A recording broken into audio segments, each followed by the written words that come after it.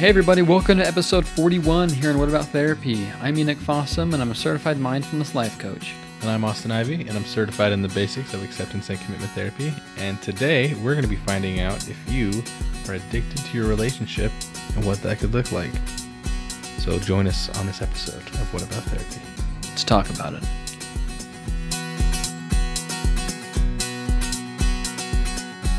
Alrighty then, let's get right into it today. You just did a massive head shake.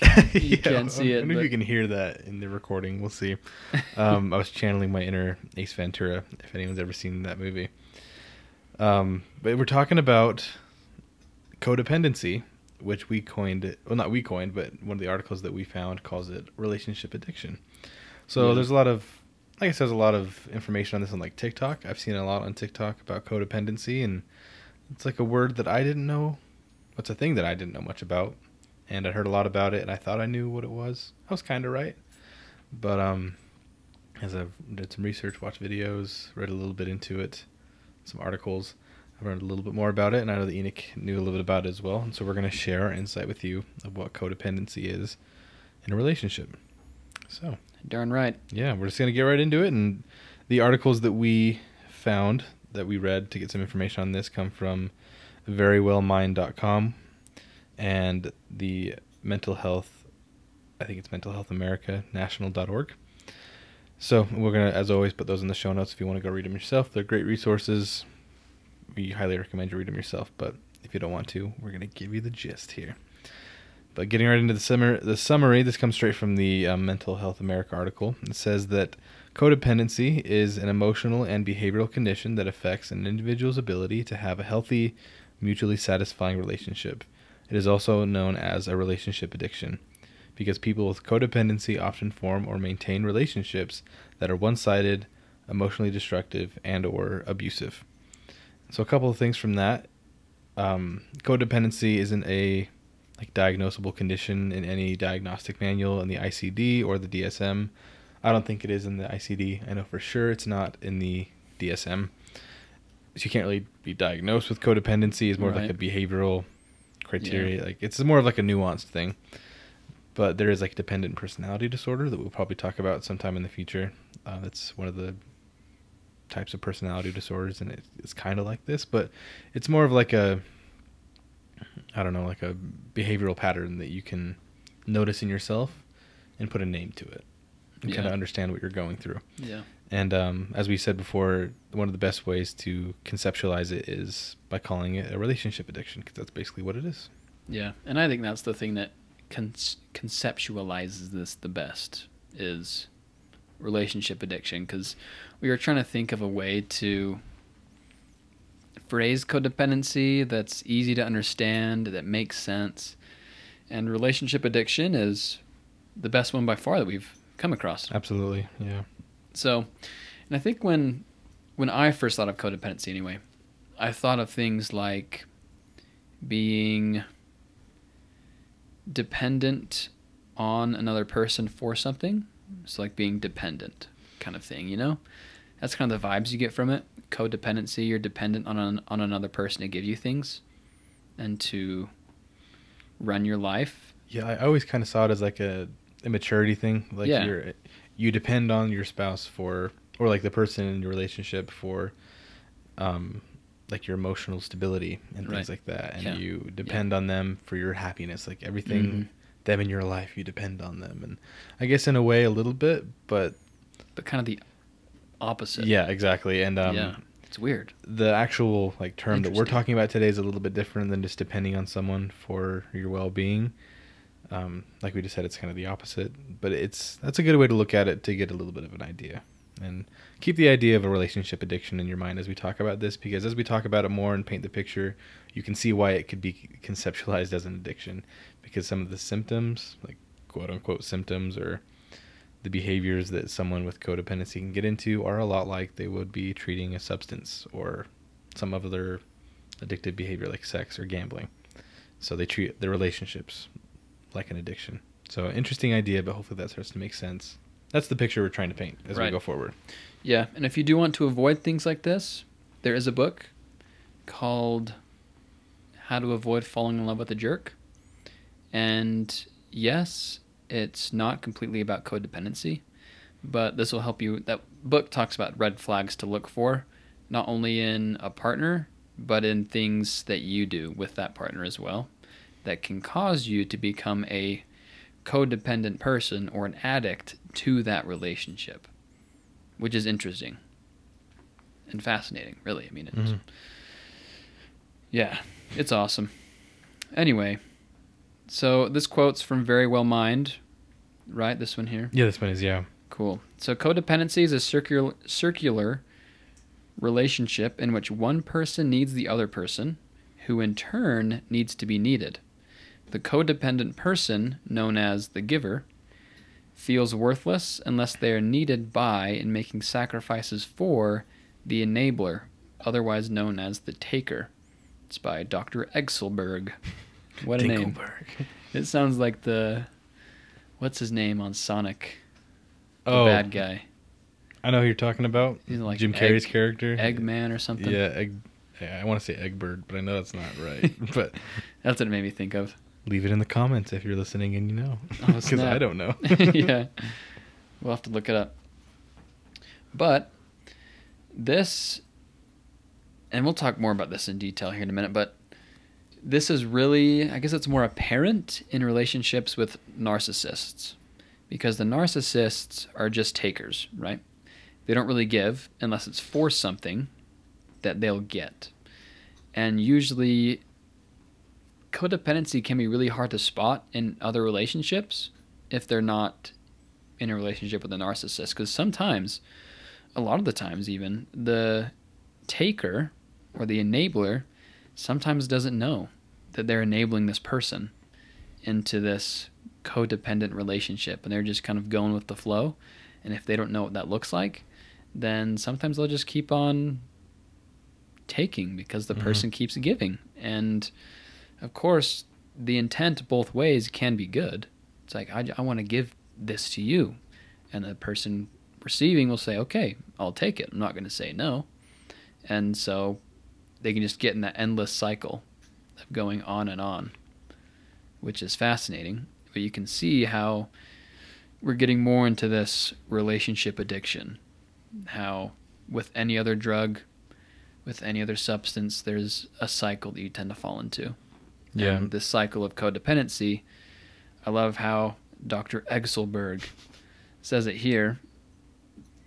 A person who's codependent needs another person who in turn needs to be needed, which is just, it goes back and forth, and it's wild. Yeah, and you can kind of see like the drug in this, like addiction, whatever that's what you want to call it, is the dynamic of the relationship where the person can become like a martyr or the savior or the, I don't know, insert term here. I like the word savior because that's like the kind of they put themselves into. They sacrifice themselves. They give themselves for the other person, and that in turn makes them feel good about themselves. That's where they find their feelings of self-worth, and we're going to talk about how that develops here in a minute.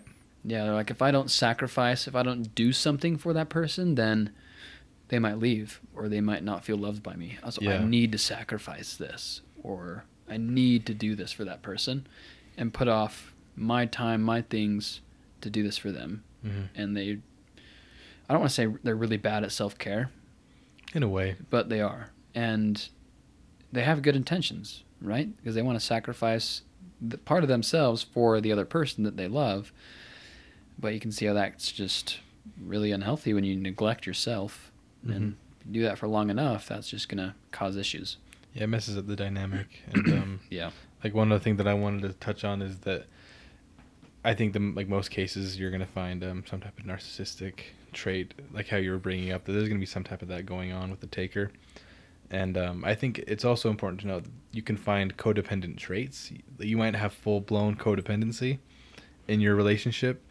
But I found, as I've researched this and I've reflected on myself, I have a lot of codependent traits in some ways. Like especially with the symptoms that we're about to go over, I have some codependent traits. And I recognize that, and then I kind of worked that back a little bit further and realized that it has made some negative impacts on the dynamic of my relationship, especially when I was first married. It's gotten better since then, but and I kind of worked through it without even knowing it, I guess. It just kind of came with working on the marriage. But maybe as you're listening and you're in a relationship, either that be like engagement, marriage, maybe even this can be between a boss and an employee as well, or a parent and a child. If you are codependent on let's say you are codependent on your parent, or vice versa, and so it can be in any relationship, and it doesn't have to be full-blown codependency for it to have an effect on your relationship. Right, for it to cause issues. Yeah, the same type of negative effects that full-blown codependency could have. Yeah. So just wanted to point that out. But what does it look like, you might be asking? Well, we're going to tell you. We have a few here, just a few bullet points that we're going to blow through. But the first one, these all come from the Very Well Mind article.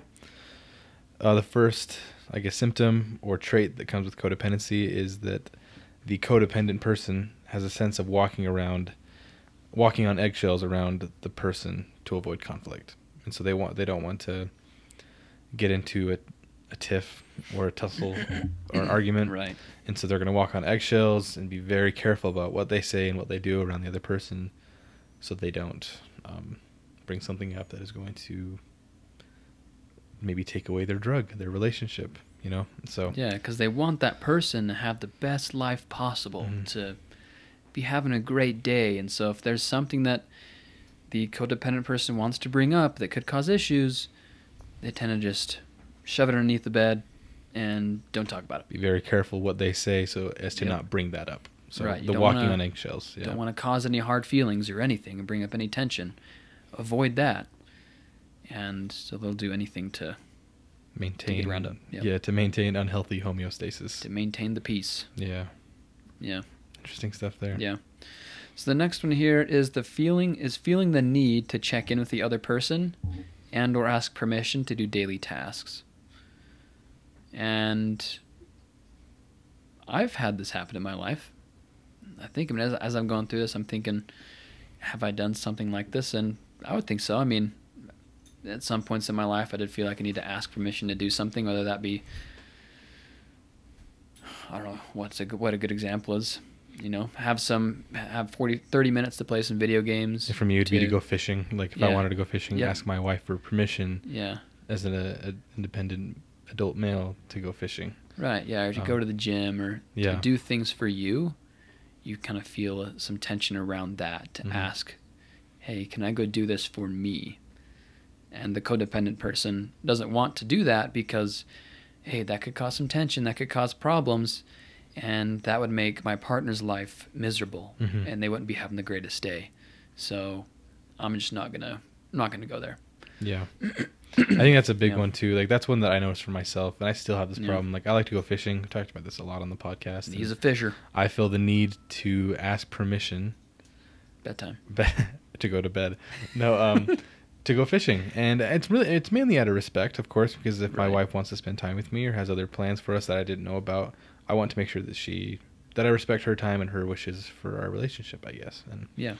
And I guess it's grown to that more, but at first it was like I feel like I needed to ask permission as to avoid her having negative feelings towards me in any way. Yeah. And it's more from that, more of it's a respect thing. But like I said, when we first got married, I was afraid that I was going to cause a problem, and I feel like I needed to ask her permission as if like an elementary school kid asked permission to go to the bathroom. Super dependent and the opposite of independent in that way, I guess. So that's kind of how it looked for me. Maybe it looks different for you, and it is a trait of codependency. The next one here says that the codependent person is often being the one who apologizes even if you have done nothing wrong. Mm-hmm. I'm a huge culprit of this, just to avoid the negative feelings that might come up. Even if they're wrong, you still apologize to avoid an argument, to avoid a tiff. Right. And I feel like that's a natural thing too, like to avoid that tension, you just apologize. And it's interesting to see that it is a trait of codependency. Yeah, and I feel like this is something that's coming up more and more these days, is you don't need to apologize if you didn't do anything wrong. Mm-hmm. I think I'm seeing more of that. It's very important. Anyway, yeah. But I definitely know a lot of people that apologize and they didn't do anything wrong, just trying to keep that peace. And obviously there are, I would argue there are certain situations to where, sure, like the Bible, agree with your enemy to avoid tension, Mm-hmm. you know? But if you do that over and over again, that'll cause codependency, which will over time build up and hurt you because you'll start feeling bad for yourself for doing nothing wrong. Yeah. And you fall into that, like, you'll fall into that victim mode. Yeah, I think know? you point out something really important is that there's nothing wrong with saying sorry, even if it isn't your Right. fault. Like, because not everything is one person's fault. There's always something you could have done better. So apologizing isn't always inappropriate, even if it's not your fault. But you shouldn't be doing it if it's affecting you negatively Right. constantly. Yeah. Like, apologizing is going to affect you negatively, especially when you're in the wrong. It's going to hurt you a little bit. But if you're constantly doing that, especially when you're in the right or when you've done nothing wrong, that's going to cause some real issues. So it can't be at the behest of your own mental health to always be apologizing. And that's going to be the case with a lot of these symptoms or whatever you want to call them. If you do it every now and then, that's fine. Everyone does it.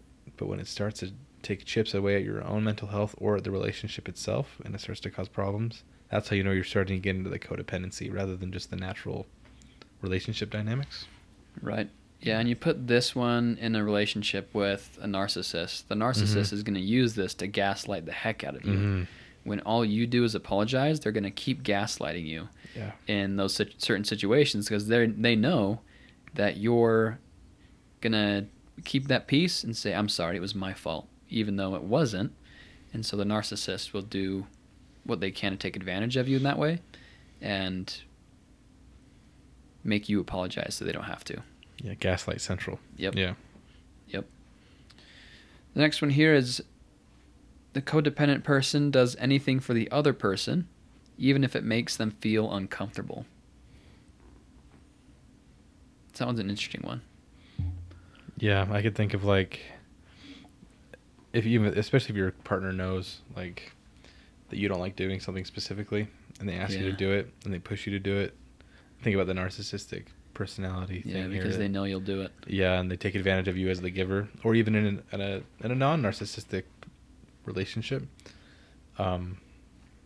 If they don't know that you're uncomfortable with the thing or doing something for them, and instead of asserting yourself and saying no, you just kind of swallow it and say, yeah, of course I'll do it, just because you want them to have the perfect life, right? Going back to that codependency trait, to feel that way. That's kind of what I thought when I saw that you would do anything and everything for that person, even if it is at the behest of your own well-being. Right.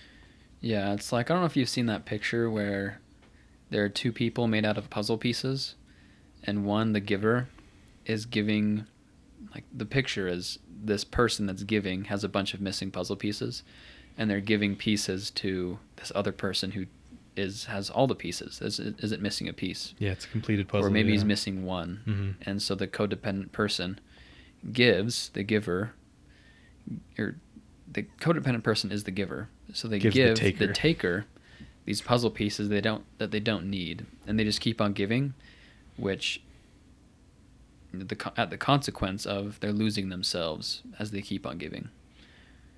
Yeah, I've seen another one where it was like two fish bowls right next to each other, and the fish bowl, and there was like a straw connecting the two, and the fish bowl on the left is like almost overflowing or like completely full, and the fish bowl on the right is like the fish blowing or pushing water from his bowl into the other bowl, and he's almost running out of water, and you can see like the distress on his face. Yeah. Or her. Its face. It's a fish. Who cares? You can see the distress on its face, and you can. That's kind of like a good way to, I guess, visualize it. That it's putting the mask on the person next to you before yourself in the event of a loss of cabin pressure on an airplane. You know, like that whole thing that you always have to put the mask on yourself. Codependent person is always going to be focused on mask on the other person, water on the other bowl, puzzles to the other person, even if I need those puzzle pieces. And so, and again, we keep going back to this, and that's not always a bad thing. That it shows empathy and love, but it is unhealthy and ruins the relationship dynamic when it starts to take away from your mental health and well-being. Yeah, he's like Future, the rapper. Mask off. Mask. Forgot about that. Mask off. Mask off. They don't want that mask on. They just give the masks to other people. Just everyone have a mask. So Future could be codependent. Maybe he is. That could be a little. You heard it here first, folks. Easter egg there. Future is codependent. Official diagnosis, not really. Next symptom here, next trait, is that the codependent person will put the other person on a pedestal. Put the other person on a pedestal, despite the fact that they don't merit this position. So, I guess the phrase that might be used is perfect, like you see the other person as perfect, or they don't have any problems. Yeah, flawless. I'm the only ones with the problems. Yeah, I'm the problem in the relationship. I'm ugly. They're not. Yeah, they never cause problems in the relationship. They never start the arguments. I always do, and so I need to do better. It's always my fault. It's always my fault. Yeah, lots of I'm sorry's involved. So going back to the few symptoms ago, so that's pretty self-explanatory. Yeah, but it happens a lot in codependent relationships. The last one here is a need for other people to like you in order to feel good about yourself. And this one is probably the most apparent in almost everybody's life at one point or another, especially through high school, you know? Yeah. You have to have people to like you before you even feel good about yourself, because if no one likes you, then you're ugly, you're fat, you're too skinny. And so you need that validation from other people. Obviously, validation's important. But at the end of the day, you're always going to be here for you, and you need to love yourself first before anyone else loves you. And the codependent person is dependent on the person they're in a relationship with to validate that. Pause. My tongue got a little caught there. To validate the codependent person and how they look, feel, sound. Mm-hmm. Going with it. Just go for it, yeah. Go for it. But, yeah, I mean, they're always looking for validation. And when they don't get it, they fall into that, whether that be depression, anxiety, thinking, oh my gosh, I'm not good enough. And they just kind of get into that negative feedback loop. Almost like a relationship withdrawal. They're not getting what they need from the relationship. So, and that is the validation that comes from being in a relationship. And so they're not getting that, like the faux withdrawals of being in that addicted relationship. Just going back to that analogy is helpful. Right. But here's the thing with people that are codependent, they don't just change or leave the relationship if they're not getting it. Mm-hmm. They stay, which why I think the term relationship addiction is a great name for it. Because they stay, they put that person on the pedestal, and they blame themselves over and over again, apologizing over and over again. It's always their fault. So why would they leave a relationship when it's not the other person's fault? They're great, they're awesome. It's my fault. And I need to stay, because if I leave, this other person is going to be really sad. Yeah. And not have a great day, not have a good life because of me, so I'll just stay. And you can see how that could be dangerous for like a narcissistic relationship where where the taker is an actual narcissist or has some intense narcissistic traits, because they're just going to play into that and manipulate them. And you could even get into infidelity, that like if, let's say, the other person, the taker, cheats, and let's say the giver stays in the relationship because they see that as their fault, because they're the codependent in the relationship. And I'm not to say that happens all the time, but it could, and you could see how that could lead to that, and how this codependency could lead to an unhealthy attachment to the person, like the taker. And like we said earlier, sometimes takers aren't necessarily narcissists. They're just unaware of the fact that their spouse or their person, or the person they're in a relationship with, is codependent and is a giver, and so they just kind of play into the taker trait without even knowing it. And so you have to be careful. And if you feel like maybe your spouse is a giver or a codependent person, it's important for you to be aware of the signs that they're showing as a codependent person, so you don't unawaringly. I think so. Sounds right. We'll go with it. Yeah. You are unaware of the fact that you are playing into the maybe narcissistic taker trait, where you are taking advantage of your person because of their ability and their willingness to just give themselves up for you and sacrifice for you. And so because I don't want to paint every person who's a taker in a relationship, codependent relationship, as a narcissist, but I'm sure there's plenty of those for sure. Right. But just for any one of those who may feel like their spouse or maybe boyfriend, girlfriend is codependent, it goes back to the empathetic grace. Just be aware of the fact that they have this problem and don't take advantage of them. Right. Because it'd be easy to. Yeah, just take inventory, see how you respond to those situations, and if your spouse or the person you're in a relationship with is a giver, and you realize that, oh crap, I've only been taking, Mm-hmm. I haven't been giving. That's okay. You can change, notice, recognize it, and start to give back as well, and not just take. Because, I mean, it can be easy to fall into that because it's nice, it's luxury. Yeah, they're just willing to do anything for you. Willing to do everything, Yeah. yeah. And they'll give you whatever they want, whatever you want, do whatever you want to do, and they'll just go with it. And so I've definitely fallen into that trap as well. Me too. Because my wife loves to do things for me all the time. And she's not saying she's codependent at all. She's just very empathetic and very giving. And I've fallen into that trap of, nice, cool, we'll do everything I want to do because she'll do it, you know? Yeah. And we've had awesome talks about this actually in the past of that we also need to do things that she wants to do, Mm-hmm. you know? And so that's something that we still work on. So Yeah, and it's a learning curve. Yeah. And it's great. it's not easy either. Right. But I guess now getting into how it develops, maybe you might be wondering, how does this even happen to a person? Where does this stem from? I was thinking that same question. I definitely was. Let's talk about that. And we talked about this earlier, but it comes from the article again, that codependency is not a clinical diagnosis. There's no formal categorization as a personality disorder. There's a dependent personality disorder, but it is different from codependency. But continuing on with the quote from the article, generally speaking, codependency incorporates aspects of attachment style patterns developed in early childhood, and it can also overlap with other personality disorders, including dependent personality disorder. And I guess we brought that up a lot already, but it can also stem from dysfunctional family dynamics where problems are never discussed and or repressed, and those problems are repressed.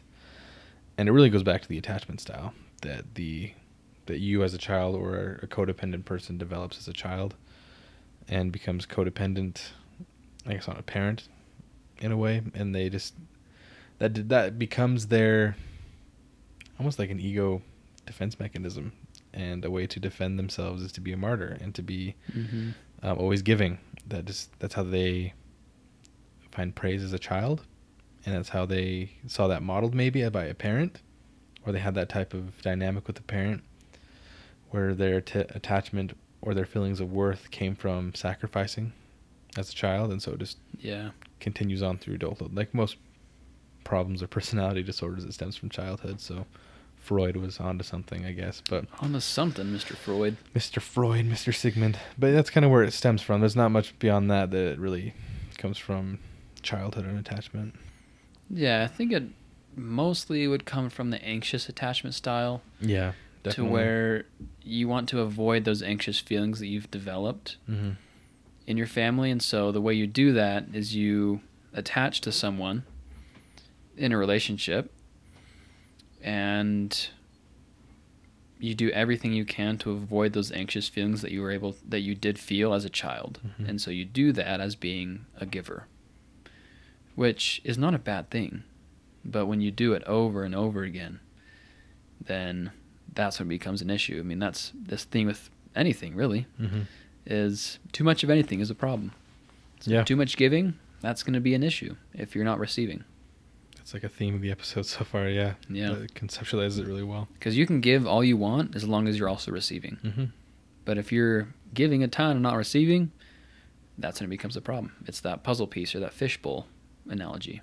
Yeah, picture. You're giving way too much water to the other fish, and it's at your own detriment. Yep. Now, you're probably saying, Enoch, Austin, but what can be done about it? How can I get help? I think I'm codependent. Fear no more. I think of Metro Man in Megamind when he says that random citizen's like, "I love you, Metro Man." He's like, I love you too, random citizen. So for you random citizens out there, there's a solution. There's help for you.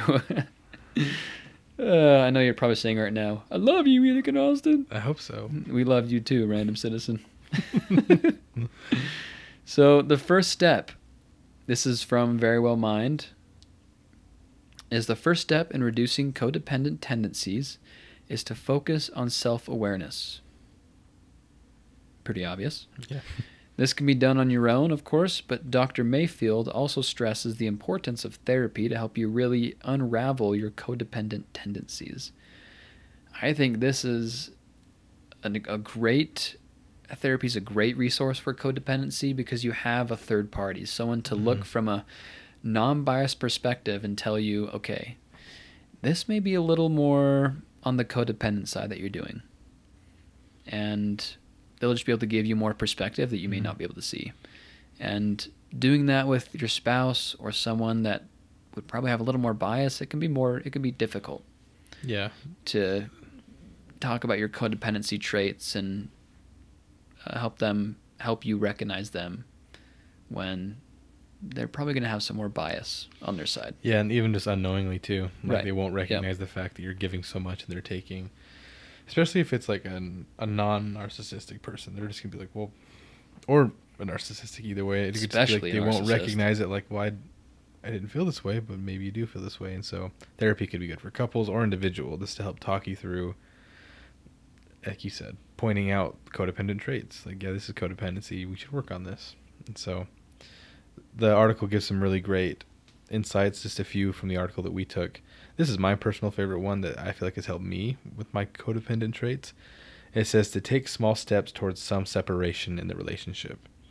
Seek activities outside of the relationship and invest in new friendships. Focus on figuring out the things that make you who you are and then expand upon them. And we always shout out Tony Overband's podcast, and he has some really great insight on this on his podcast. And he talks about the term interdependence. The opposite of codependence is interdependence, and that is two mature, responsible adults living parallel lives, basically. That you rely on each other and are dependent on each other in the way that, like, two countries are dependent on each other to trade food and resources and energy, and like it's just a give and a take, back and forth. Like, I buy your thing from you and you take my product from me, like an economy does. And so it's like an economy, like a good give and take, where there's an exchange, not like a transactional relationship because that's different. Right. But you have a symbiotic relationship where you rely on one another in a healthy way. And so like you give and take each other in good constructive ways rather than the giver and the taker that we just talked about. And so this has helped me, like, being okay with going fishing, and my wife becoming okay with doing things by herself, like working out when I don't want to work out because I have a hard time working out. And I've had a hard time saying no to her, and I think she has a hard time saying no to me when I've asked her to go fishing with me, and I think she has a hard time saying no to that. And I think that's our codependent trait a little bit, that we just have a hard time saying no to each other and letting each other live their own lives. Yeah. And I think that's a hard thing to do because you, especially as a new married couple, I found this with my wife, that you just want to be with them and you feel like you have to be with them. And don't get me wrong, I do. But as we talked about, you can see how that tendency or that habit can lead to just codependency, where you just rely on each other and you both kind of become givers, or one becomes a giver and one becomes a taker, and you just give way too much. And so, yeah, just focusing on becoming a symbiotic, interdependent relationship where you live closely intertwined but still parallel lives. Yeah, I love that. I'm glad you brought that up because I think, that's definitely something that we're going to talk about more on the podcast in the future. Yeah. Probably, I can see the future. Episode 42, Interdependence. If you want to know what that is, go listen to episode 42. Boom, boom, boom. Next week, of course, because it's not even out. But I think interdependence is such a beautiful thing because when people think of relationships, they think of always relying on that person for your happiness. Because there's a ton of videos on Instagram that are just, they're good-intentioned videos. But they say, like, it's dramatic, beautiful music in the background. It's like when you can't do anything without your significant other, your loved one. and you want to do anything for them all the time. You know, something like that. Exactly, not exactly that, but you get what I'm saying. And then it's like, oh my gosh, that's so heartwarming. Yes. Like, sure, but no, at the same time. Like, you need to do things by yourself for you. You still come first. Put the mask on yourself before you help other people, right? Mm-hmm. That's including in your relationship. Now, in an interdependent relationship, both of you will put your mask on at the same time with each other. And then you can go about doing whatever you want because you both have your masks on because you're both independent. Mm-hmm. And it's kind of a weird concept, interdependence, but again, we'll break it down in the future. Anyway, so the next little step you can do here is become president of your own fan club. I love this. Learn to speak lovingly and positively to yourself and resist the impulse to self-criticize, says Dr. Exelbert. Exelbert. Clutch, Dr. Exelbert. Always coming in. But get yourself a shirt that says, vote for your name. Vote for Pedro. That's exactly just like Napoleon Dynamite. Be your own president. Make your own shirts. Self-care. We've said it several times. Self-care isn't selfish. Mm-hmm. Even in a relationship, you need to take care of yourself. You come first. And I love what Dr. Exelbert says here is learn to speak lovingly and positively to yourself. And I would add, be patient with yourself. And yeah, say no more. There you go. That's what I have on that. Yeah, find ways to be healthily proudful of who you are. Yeah. That's what I would say. Yeah. Like, and that's hard for me to obtain. And I feel like, I don't know if that's like a middle child trait or whatever it is. I just had that hard time my whole life being okay with being my own fan and like and what you like to do. Sing my own praises, I guess. Yeah. In a healthy way because Right. we're not going to get into narcissism. But yeah, that's okay to do that. And I think it's healthy. And I'm not the biggest fan of positive affirmations all the time, but I think at the basis and foundation of what they are, I think positive affirmations can be beneficial in building up some self-love for who you are. Yeah. And to not change thoughts and to not to change feelings, but to build some self-worth and to have a better self-concept. So, and it kind of goes into the last thing that you can do to help with your codependency, if you do have it or if you have some traits, is to find ways to stand up for yourself if someone criticizes you or undermines you or tries to control you. And that's just like an overall, like the foundation of what codependency is not being able to stand up for yourself and putting yourself second. Yeah. And that's just like an exercise that you can do. If you're codependent, you're likely to not stand up for yourself. I know that I'm somewhat codependent. I wouldn't say full-blown codependency, but I have the traits and I have a hard time standing up for myself. And so some of you might as well if you feel like you have those codependent traits. So that's something that you could focus on outside of your marriage. That if someone is criticizing you at work, or if you have a friend that undermines you, or a coworker that undermines you, you can stand up for yourself and practice that. And that might help you build the relationship, or I guess the strength that you need to implement that into your relationship. Because I know as a codependent person, it might be hard to imply that into your relationship if you're terrified of losing the relationship. So maybe try it outside of the codependent relationship in question, like work and things like that. Yeah, take little baby steps. Yeah, practice ways to become more resilient, more I'm trying to think of the word, I can't find it, but standing up for yourself. There's a word for that, don't know what it is. Being able to do so is going to be a big trait of importance. I'm losing my words now. I'm getting tired. It's going to be important to you on your path to healing from codependency to stand up for yourself. Right. Yeah, and I think the unfortunate thing is standing up for yourself is society views this as you're being selfish, you're being mean, that either you don't want to do what I do, or like if someone says, for instance, we just taught a class tonight, Guiding Good Choices, on refusal skills. Someone says, hey man, let's go smoke a cigarette. You say, you know, I'm actually not going to, because that's something that I've decided that I'm not going to do in my life. And a lot of the times, honestly, that's viewed as being rude or mean. Like culturally, yeah. Yeah, to the other person that's offering you this thing. And they're saying, oh, what, you think you're better than me? Like, no, I'm just standing up for myself. I'm being confident in who I am, confident in my values, confident in what I want in life. And so again, it's going to feel really uncomfortable when you stand up for yourself. Even if you're not a codependent person, I think all of us at times have a hard time standing up for ourselves. And it's going to feel awkward, and it's going to feel like you're doing something wrong when you stand up for yourself. But you're not. You are, again, protecting yourself. You come first. And a lot of people would say, oh, well, that's selfish. Like, it's not. It's being confident in who you are. It's called boundaries. Mm-hmm. And you deserve it. And it's going to feel a little weird, a little awkward, but like anything, if you just practice, it's going to feel more natural. It'll come to you easier, and you'll be more confident in standing up for yourself. Here's an exercise for you. I just thought of this on the spot. Oh, let's hear it. We can end it out with this. I'm excited.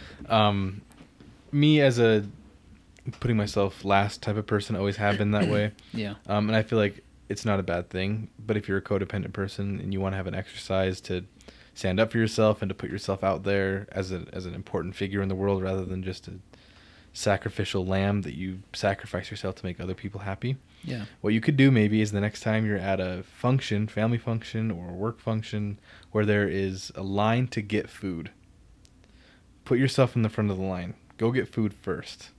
Because as a person, for me, who always puts myself last, I always wait till everyone else is eaten. Mm-hmm. And the food's cold and everything. And I do that just because I feel like I'm being cordial, respectful, and make sure everyone gets food before I do.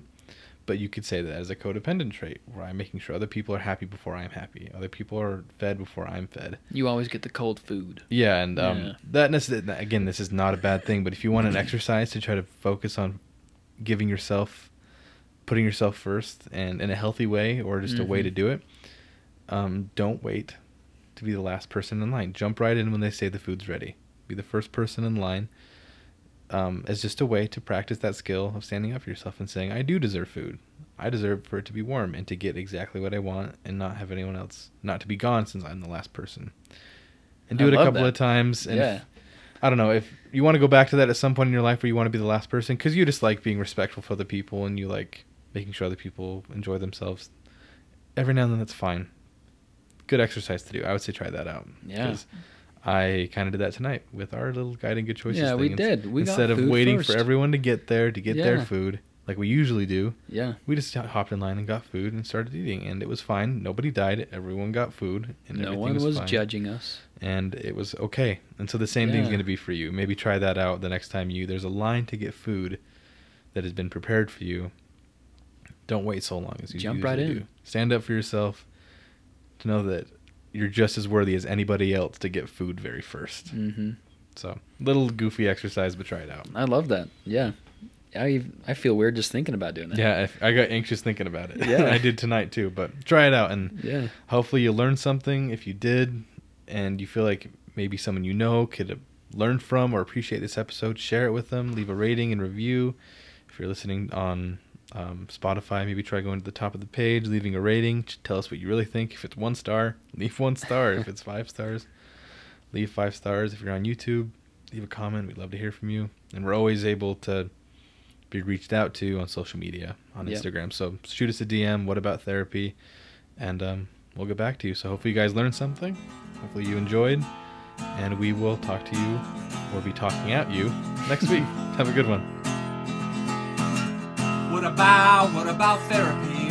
What about therapy? What about therapy? Yeah.